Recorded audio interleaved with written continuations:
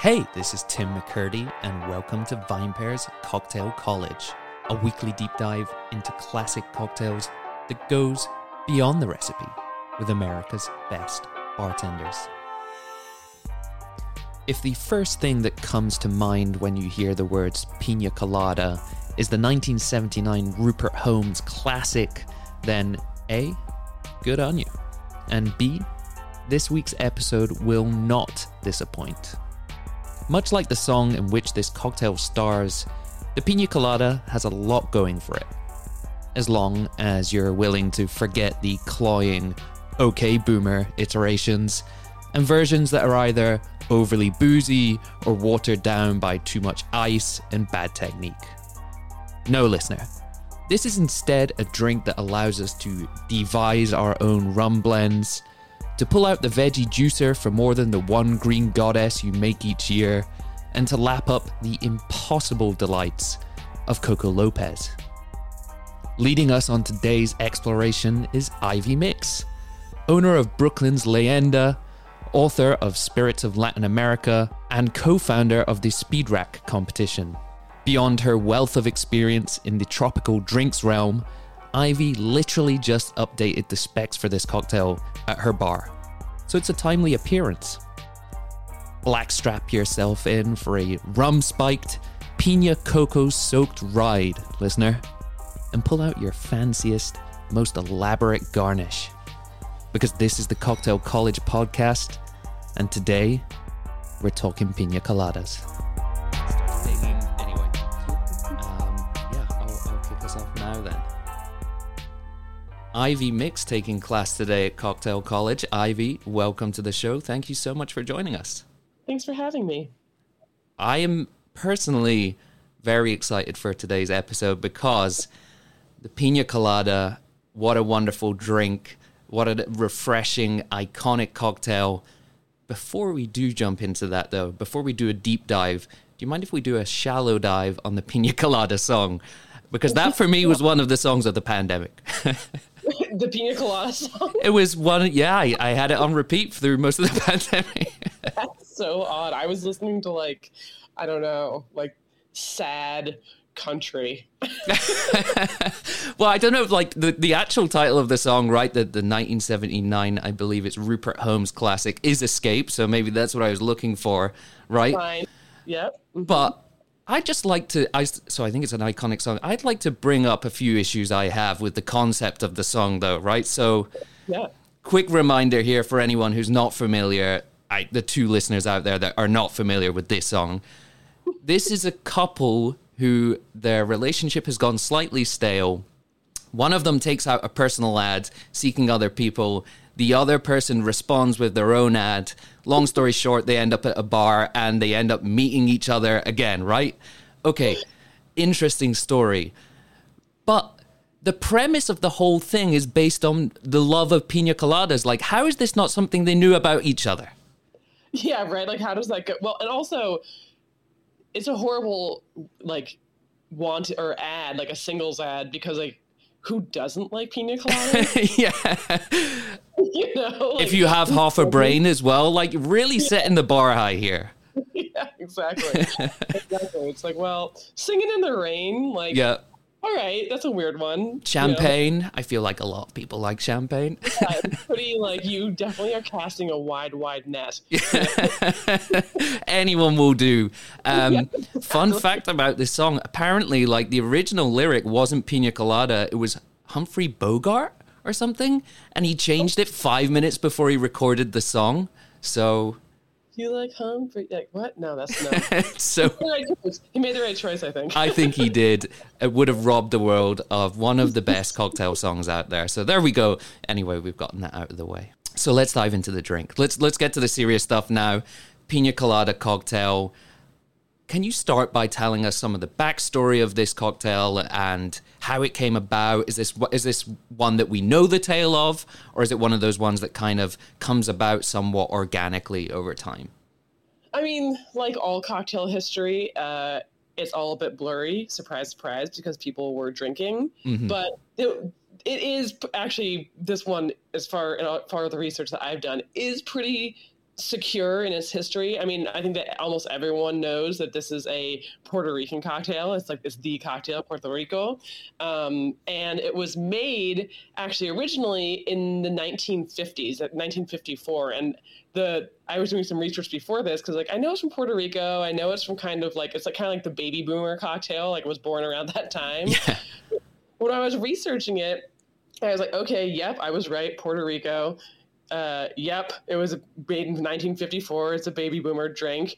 But what I didn't know was the name of the man who made it, Ramon Monchicho Marrero. And Marrero is the last name of my business partner in Speed Rack, Lynette Marrero. So she could and she's Puerto Rican. I know, friend of the show. Right? So she could very well be, in the air line. Right. Of the pina colada, which is, I'm not sure if she knows this, but if she's listening, I'll send her an email and be like, guess what? That blew my mind when I saw it as well. And I was like, oh my God, this is wonderful. Yeah. So we need to definitely check with Lynette about that. So this is a drink. This drink comprises rum, some kind of coconut cream, pineapple, lime, maybe some other stuff. First of all, traditionally speaking, it doesn't have any citrus in it. Traditionally speaking, it's just pineapple, coconut cream, ice, and rum. Wow. Which is, that's the thing. Coconut cream is like a heart attack in a can. At Leyenda, we actually use Coco Lopez tins as our furniture, as our cutlery tins. Oh, nice. People pick up the Coco Lopez cans and read the back and the nutritional information. Their eyes bug out of their head. They're like, "Oh my God, you're not putting this in anything, right?" It's not helping. Yeah, because it makes a pina colada. Yeah. We serve pina colada, so yeah, we put it in stuff. But yeah, I personally think that pina coladas should have some sort of citrus in them. Yeah. And talk about that, that previous or the original iteration, that is very much a kind of boomer profile as well, right? Like just sweet, in your face, probably quite boozy as well, the original iteration. Mm-hmm, mm-hmm. Yeah, and quite boozy. It has so much sweetness and fat in it from the coconut that all that booze is kind of hidden, right? Right. And if you're making it the original way, and you have these beautiful, fresh pineapples from Puerto Rico, then the juice is just delicious. That carries a lot of acidity with it as well. So to be fair, it's not like you're using, concentrated Dole or something like this. It's actually fresh juice. Yeah, it makes a difference. For sure. Amazing. And obviously, so the whole idea of this show is talking about how we can elevate drinks, how we can take them to the next level, and also incorporating maybe more modern techniques. So we'll get into that in a second. But yeah, what are you looking for from a modern day pina colada? If you order it, you're making it for yourself, or someone hands you one, what do you expect from that drink? Yeah, I mean, traditionally, I think pina coladas should be blended. I think that's what makes kind of like that silky mouthfeel. When you blend coconut cream, which has all the fat and the sugar in a drink, it really gives this ice cream kind of thick, rich texture that's not like a granada, like some frozen drinks. It's really smooth and creamy, and it's delicious. Traditionally it's made with a Spanish style rum, a la Bacardi, a la, Don Q. Those are two Puerto Rican brands.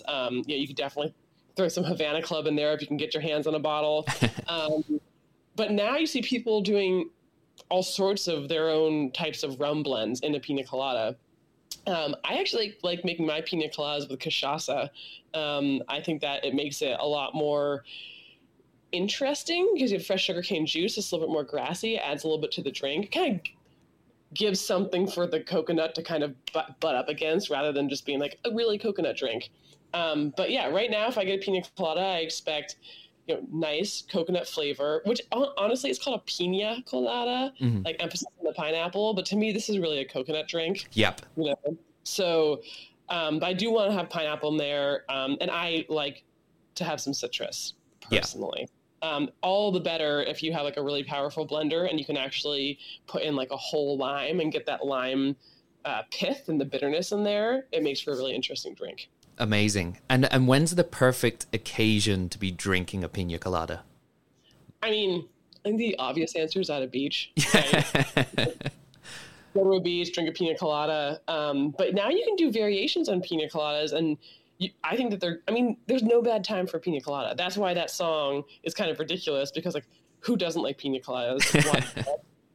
And and when's a bad time. Like there is no bad time. I guess the only bad time I could think of is if you're like freezing outside without a coat and gloves. That might be a bad time to drink a pina colada, but otherwise, so good. It's such a great drink. And I love all those little details that you mentioned there before about how we can maybe in a more modern way add complexity, add more layers to this while still kind of staying true to the soul of the drink. Let's dive into the ingredients though. Let's start with our spirits. So you have a preference for cachaça, but if you were going to do it in maybe a kind of a more modern classic way with rum, would you just go for one rum or would you go for your own blend there? I guess if I were really doing it if I were like really gonna ball out and do it my way, I would probably do a blend of rums and try to get some Spanish style rum in there, clear rums. I'd probably try to get maybe a gold rum, but really I think clear would be best. Some sort of either lighter English style or a Spanish style. So like I said, Bacardi, Don Q. Don Q actually helped us at Speed Rack reach our $1 million mark for total funds raised for breast cancer when Lynette and I won the Best Mentorship Award. That's amazing. Yeah, it was awesome. But we got up, we're like, we're almost at $1 million raised. And then Lynette got a text message like, done. We're going to do it. So if you're going to make a pina colada, it is the rum of Puerto Rico, Don Q, and they hate breast cancer and they actually put their money where their mouth is. So definitely Don Q in there. And then I like the fresh sugarcane juice aspect. So I'd either put some cachaça in or just some agricole rum. So, anything from Martinique. I'm a big fan of like Clement Blue or Run JM Blanc, again, doing a light rum. Quick question here about blending rums. This is something, of course, that we see within other styles of tropical drinks. And I'm sure it does happen with maybe other categories of spirits, but I've often noticed it more in rum. Is there a reason for that? Is it just because rum is such an incredibly broad spectrum? Or does that speak to maybe tropical style drinks that can be a little bit extra, let's be honest, when it comes to like ingredients and profile and build and that kind of thing? Well, I mean, a lot of spirits are just blends, right? Right. Right. So that's one bit. And rum has no rules really. So like even like when you see a rum, it's like 12 years old. Like depending where you are in the world, that could mean the youngest rum in that bottle is 12 years old. The average age is 12 years old. The oldest rum is 12 years old. Because there's a Solera system going on maybe in the numbers on the bottle. Yeah, exactly. So it's kind of a bit of a mess, right? But when also depending on how you make your rum, you get so many different flavor varietals, right? So it really lends itself to blending because it all is made from the same ingredient, sugar, right? Which is the most obvious thing to make booze out of, right? Yeah. It's the actual thing that you need to make booze. And you get these really crazy flavor nuances and balances. So, like look at like a rum old fashioned. Like if you're making a rum old fashioned with just one type of rum, you're doing something wrong, right? Like just mix it up, experiment, like see what other kinds are out there. Like there's ones that add a lot of caramel. There's some that are like really dark and molassesy. There's ones that are, really dry and light. There's column still, there's pot still, there's long fermentation, and you can take all of these different styles and make a new spirit with it. So I think rum, not just blending with itself, like rum goes very well with blending with other spirits as well. Amazing. Thank you for that.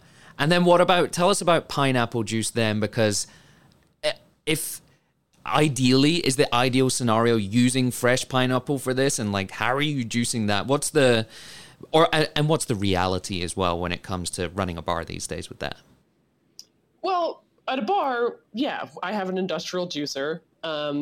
We have two types of juicers. You have the citrus juicer that has like the cone and you put half the citrus on top and it kind of spins it out.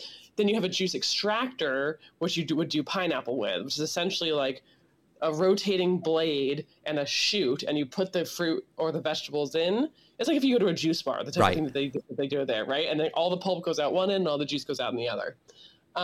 We do that Leyenda.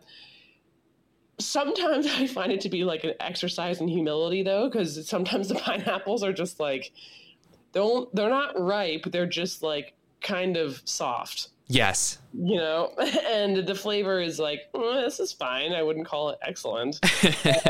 So if you can get your hands on a ripe pineapple, you can tell because you pick it up and it just reeks of pineapple, and it smells really, really good. It's very, very juicy. It's not firm to the touch. You can take another way to tell is when the leaves of the pineapple pull out very easily.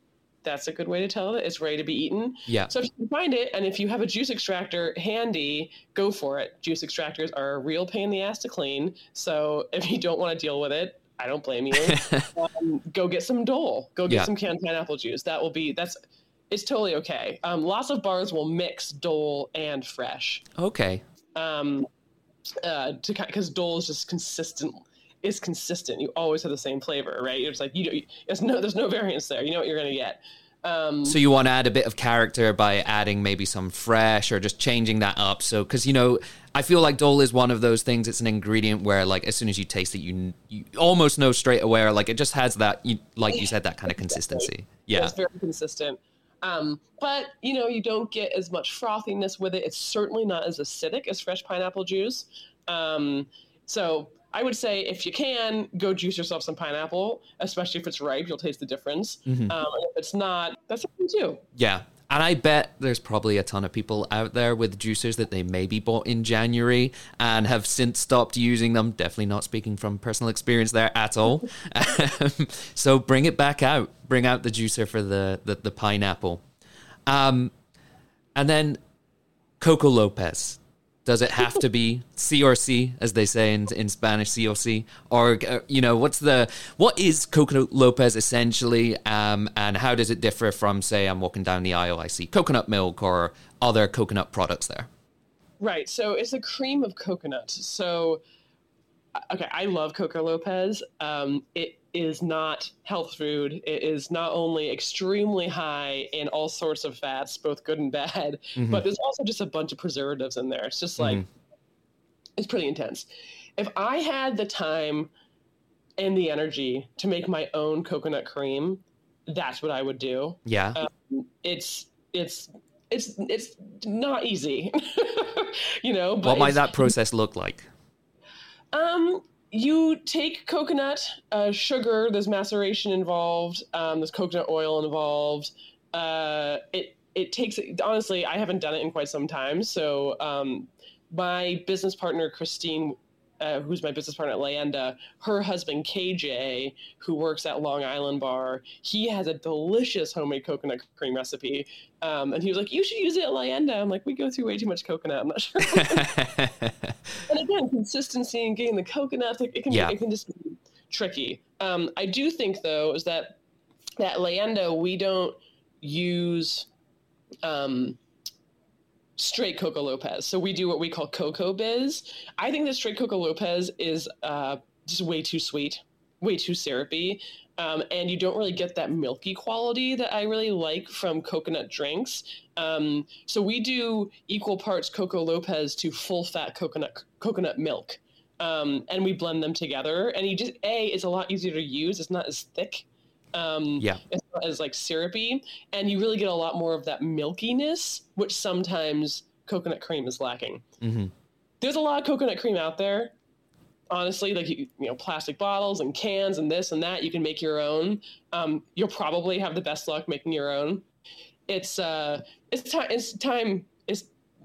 time consuming. Labor intensive. Yeah. I love the fact as well that you said it's not a health food, because that brings us back to our song. And I do believe that Rupert Holmes's ad that he put out in response said he's not much into health food. So maybe this is starting to come back. Maybe the plot holes are not as thick as I thought they were. So then after that, we have fresh lime juice. Fresh is best. Any thoughts there? I actually use lemon. Lemon, okay. Is lime the standard, or did I just completely mix that up there? Or people use all sorts. Honestly, I mean, again, traditionally, no lime or none of your lime and lime citrus. traditionally you wouldn't have any of that. Lime, in many ways, makes more sense, just geographically speaking, of where it is in the world. But I actually had my mind changed when we were working on our classic cocktail specs at Leyenda, and I was like, quarter ounce of lime, and my head bartender Leanne was like, half an ounce of lemon, and I was like, what? And then we tasted side by side, and it just works. Limes are a bit bitter and sharper, whereas lemons are a little bit lighter. Okay. And rounder, and it just works better with the coconut. I can see why that, would kind of mix in better with the rest of those ingredients. Maybe doesn't stand out as much, or Yeah, it does what's supposed to do, and it becomes more of a bridge and a lightener, especially with the pineapple. It doesn't overpower the pineapple with its own acidity. It's a nice change. Yeah. Interesting. I don't believe I've ever certainly not consciously made one with lemon, or maybe tried one. So I definitely need to go down that route. Talk us through then the build and preparation of this drink. You mentioned before that ideally this would be something that's blended for you rather than maybe shaken. Can you talk us through the two preparations, including the spec that you might use? Yeah, for sure. So at Leyenda, we actually do our pina colada, generally speaking, over cobbled ice, that kind of like pellet ice. Reason being, I am really anti having blenders on the bar. I think they're loud. I think they're annoying. I think if you can have a frozen drink machine, which we do, but we don't usually put classic cocktails into the frozen drink machine unless it's Cinco de Mayo and we're just crushing margaritas. But yeah, usually that's like a more proprietary cocktail. So because I don't like blenders at the bar, we tend to put ours over cobbled ice. It can look really nice. So the other option is to blend it. If you are blending, and everyone should know this, if you're drinking a blended drink or a drink that is in a frozen drink machine, it has so much more sugar than a normal cocktail. Interesting. Because all of the drink is so cold that you kind of numb out your palate, and all of a sudden you can't like taste as much as you could before. So in order to make the drinks more successful, you have to really pump up the sugar. Okay. So, you could not, but you'd probably be like, oh, this isn't as good as I remember it being, or why is this kind of taste a little bit muted? Yeah. The reason being is because everything's blended together, and like your flavors are like, so your palate can't really be open to it. Got it.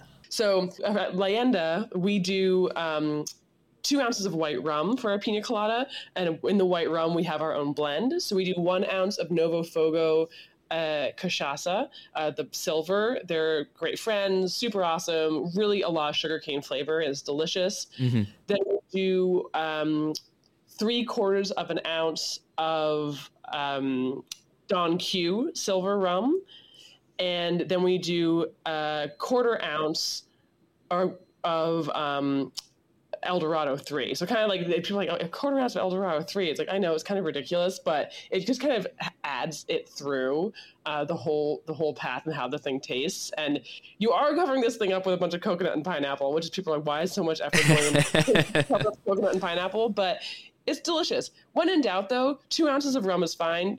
Any of those are great. El Dorado wouldn't be the traditional one I would use necessarily because it's from Guyana. Don Q would be a traditional one. Bacardi would be a traditional one. I'm a big fan of doing cachaça. So if you do 2 ounces of cachaça in this, it's going to be great. Amazing. Then we do 1 ounce of what we call Cocoa Biz. Again, that's equal parts Coco Lopez and full fat coconut milk. If you just take a can, measure them out, a cup of each, blend them together, and then put it in a quart container, it will stay for quite some time, refrigerated. Nice. Then we do 3/4 of an ounce of pineapple juice. Fresh is best. A half ounce of lemon, and then just a splash of Simple. And if you're blending this, you put about between 1/4 and half an ounce of Simple. If you're just going to shake it up, depending on how sweet the pineapple is, you can either just do a teaspoon or just omit it completely. And then you want to put 1 ice cube in, and you shake it for a long time. And you're pretty much just aerating it with the ice cube, getting lots of air in there. And you're going to pour it over cobbled ice. And then my trick is that I really like to do a float of dark rum on top. Ooh. And I like to use Jamaican rum. So, anything dark and rich and old. I personally love Karuba for something like this, but honestly, you could use a Gosling's, you could use like a Cruzon Blackstrap, something rich and unctuous. Wow. And then you do some nutmeg and some pineapple fronds. I don't understand it when people do mint on a pina colada. I don't get it. But if you want to do mint, go do mint. I like some nutmeg. Yeah. and a beautiful pineapple wedge and the pineapple fronds. And this is a fun drink, right? This is one where we should have that license to go a little bit extra as well with the garnish. And then would this, I know this has been something of a hot topic in recent years in the bar industry, but would this be a drink that would be with straw or without? Because it's interesting with the float there. Yeah, I mean, okay. I would say use a straw. Mm-hmm. Metal straws are tough in frozen drinks because your right. mouth is super, super cold. But there are tons of reusable, wood or recyclable, compostable straws that are out there and easy to use. Frozen drinks and drinks with crushed ice they're pretty tricky, in my personal opinion, to drink without a straw. Yeah, possible, but tough.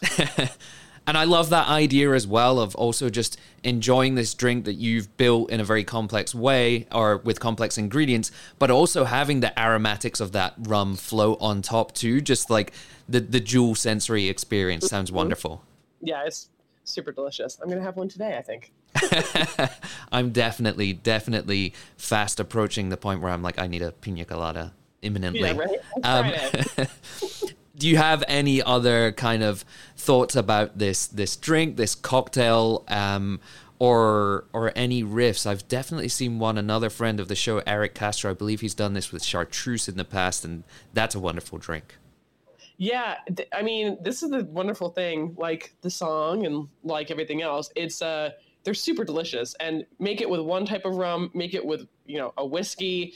You can really change up what goes into this drink.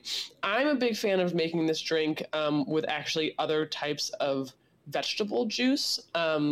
Coconut and pineapple go very well with like root vegetables, so carrots or sweet potato. We do every year a Christmas pop-up at it's a holiday pop-up, I should say, at Leyenda called Slayenda.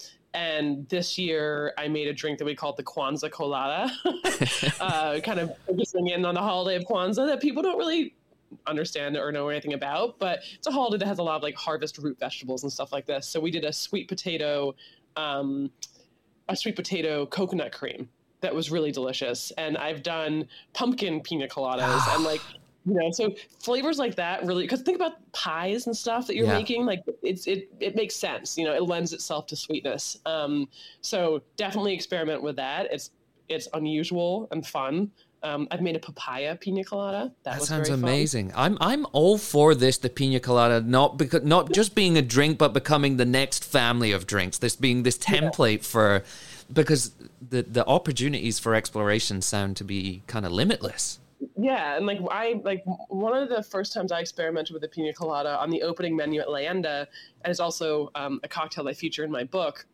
It's called the Maiden Name, and it's with cachaça, and we had it in our frozen machine, but it's cachaça, pineapple, passion fruit, coconut, obviously, a bit of lime, and passion fruit, vanilla, and cinnamon.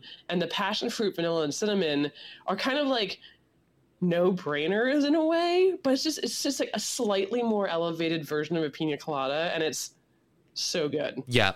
Possibilities like that are endless. And I love as well when we're making drinks like this or drinking these, that it allows us to bring in different baking spices in a way that's almost like doesn't stand out too much, or like, I want a better word here, but not offensive. Do you know what I mean? Like sometimes they can be a bit much, but it works with rum in this style of drink. Right. Yeah, exactly. Wonderful. That's so good. I'm definitely ready for my pina colada today. But before we do that, we're about to enter the segment where we get to know our bartender a little bit more and our guest through our 5 recurring questions. How do you feel? Are we ready? I'm ready. Ready. Fantastic. Question number 1. What do you think of the 1979... No, sorry, different... Question number 1. What style or category of spirit typically enjoys the most real estate on your back bars? Well, I mean, at Leyenda, we specialize in Latin spirits, and my background has always been in mezcal, which has such an ample, neat spirit drinking capability. So we have a lot of agave-based distillates back there. Wonderful. And is that something as well, like are folks typically, when they're ordering those, exploring those, is there that understanding there that this is something that maybe you want to approach neat, or are people like, I want you to make a cocktail with this mezcal? Yeah, I mean, I'll do it. And it is fun to make cocktails with these really unusual mezcals. I mean, it's fun because they're so flavorful. I think that cocktails are kind of a gateway into drinking spirits neat anyway. Yeah. That's always kind of been my goal. But I'm people like, how do you recommend it? Neat. Drink it neat. Yeah. Please don't put an ice cube in it. Ice cube literally just, like I said, it just dulls your palate. So you're robbing yourself of the very thing you're buying yourself. If you want that dilution, go for a couple drops of water, like you would Scotch. Yeah. Amazing. Question number 2. Which ingredient or tool do you think is the most undervalued in a bartender's arsenal? A good peeler. Yeah? What's your preference on peeler? Everyone does all sorts of stuff. I have myself, knock on wood, never taken off any of my fingertips with a peeler, but I have had a staff member use workman's comp to go to the emergency room to go get their fingers sewed back together. They are dangerous, especially when you're working in high volume environments. You can get all sorts of fancy, sexy silver ones that have like special blades you put in. I think they're terrifying. I get ones that cost $1.50 on the Bowery. I have no idea what brand name they are. They're just like... Are they like the single kind of stick one with the plastic handle and the vertical? Yep. Right. Yeah, it's the one with I like the ones the most that are like, imagine like a U with a stick on it and the blade goes across. Okay. Yeah. So I have this peeler at home. Sorry, quick sidebar here, but it's the other type that I was describing, and it is terrible for peeling everything apart from lemon twists for my martini, and it just comes out amazing every time. And I'm like, this is the best peeler I've ever come across. Some of them are great for citrus, but someone the other day, I was teaching a cocktail class online, and someone had a potato peeler. I was like, no. Not that. I think that might be what mine is. I'm not sure. But given that we're going down this rabbit hole, one final question. I saw some videos during the rounds online at the end of last year. I believe it might have been Jeffrey Morgenthaler, but I might be wrong there. So apologies. The cheese peeler. Did you see this hack? Yeah, I think that was Jeffrey. Yeah. No, it makes a lot of sense. It is a flat peeler. I bet you it does. I have yet to experiment with that myself. I also have no experience sharpening a cheese peeler. I don't know how that's done. So I don't know how that's done, but I bet you it makes a wide swath, a very wide twist, which is good. So you don't get those little like wimpy kind of like pinky looking twists. You get a lot of pith with it, but it does sort of negate that risk of, employees having to go to the emergency room. So maybe that's what you start out with, Exactly. Yeah. Anyway, at the risk of this becoming the peeler episode, question number 3 here. What's the most important piece of advice that you've received in this industry? Probably just to not care so much. Just, in the end of the day, we're bartenders. We all got into this to have a little bit of freedom and flexibility in our lives, to, have a bit of fun, to be able to take time off when we want to and travel where we want to and like kind of live our own lives, not to the, beat of the capitalistic drum, and you know, I've had moments in my career where I was just like nose down to the grindstone, working my ass off. All work, no play makes people suck. So, you know, this industry, we're lucky that we get to do things like work in these environments that are fun. So I think like, you know, it doesn't have to be so serious. We're just making cocktails. Literally, machines can do it. So it's not that hard. Take care of yourselves, guys.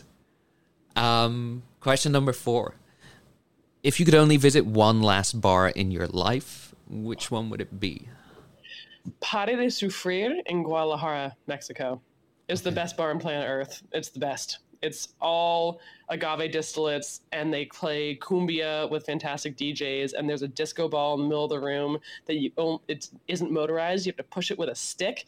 So you know, have to and all the bartenders are so skilled at like getting this really long stick and kind of spinning it around in a circle with a stick, and then it starts to go again, and everyone starts clapping and kind of like dancing to cumbia. It's the best place ever. That sounds amazing. Final question for you today. If you knew that the next cocktail you drank was going to be your last, what would you order or make? Oh, God. Ugh, the last one I would ever drink. I mean, that's a good question. Usually people are like, what do you always drink? Like, what's your favorite cocktail? And I always order a Negroni because I love them and they're really hard to mess up. But if it were the last cocktail I would have ever had to drink, I would have a pina colada. Yeah? Yeah, I think I would have a pina colada. You certainly... I'm not saying that this is the final moment of your life, but if it were, you'd be going out pretty happy. But like double the amount of booze. I frequently think the pina coladas don't have enough alcohol in them. So like 3 or 4 ounces of booze in that, please. And I think I would be, you know, a little sweet, a little sour, a little, you know, comforting and fatty. And then like I could be on my merry way, you know? Amazing. Wonderful. Well, Ivy, thank you so much for joining us today. It's been a ton of fun talking Humphrey Bogarts, pina coladas. Thank you. Yeah, thank you. It's been a blast. We'll talk about pina coladas any day of the week. Thank you very much. Okay, that was a lot of info, but here's the good news. Every single episode of VinePair's Cocktail College is also published on vinepair.com as a transcript, so you can check it out there all over again. Also, if you enjoy listening to the show anywhere near as much as we enjoy making it, go ahead and hit subscribe, and please leave a rating or review wherever you get your podcasts, whether that's Apple, Spotify, or Stitcher, and please tell your friends. Now for the credits. Cocktail College is recorded and produced in New York City by myself and Keith Beavers, VinePair's tastings director and all-round podcast guru. Of course, I want to give a huge shout out to everyone on the VinePair team. Too many awesome people to mention, they know who they are, but I want to give some credit here to Daniel Grinberg, art director at VinePair, for designing the awesome show logo. And listen to that music. That's a Darby Seaside original. Finally, thank you, listener, for making it this far and for giving this whole thing a purpose. Until next time.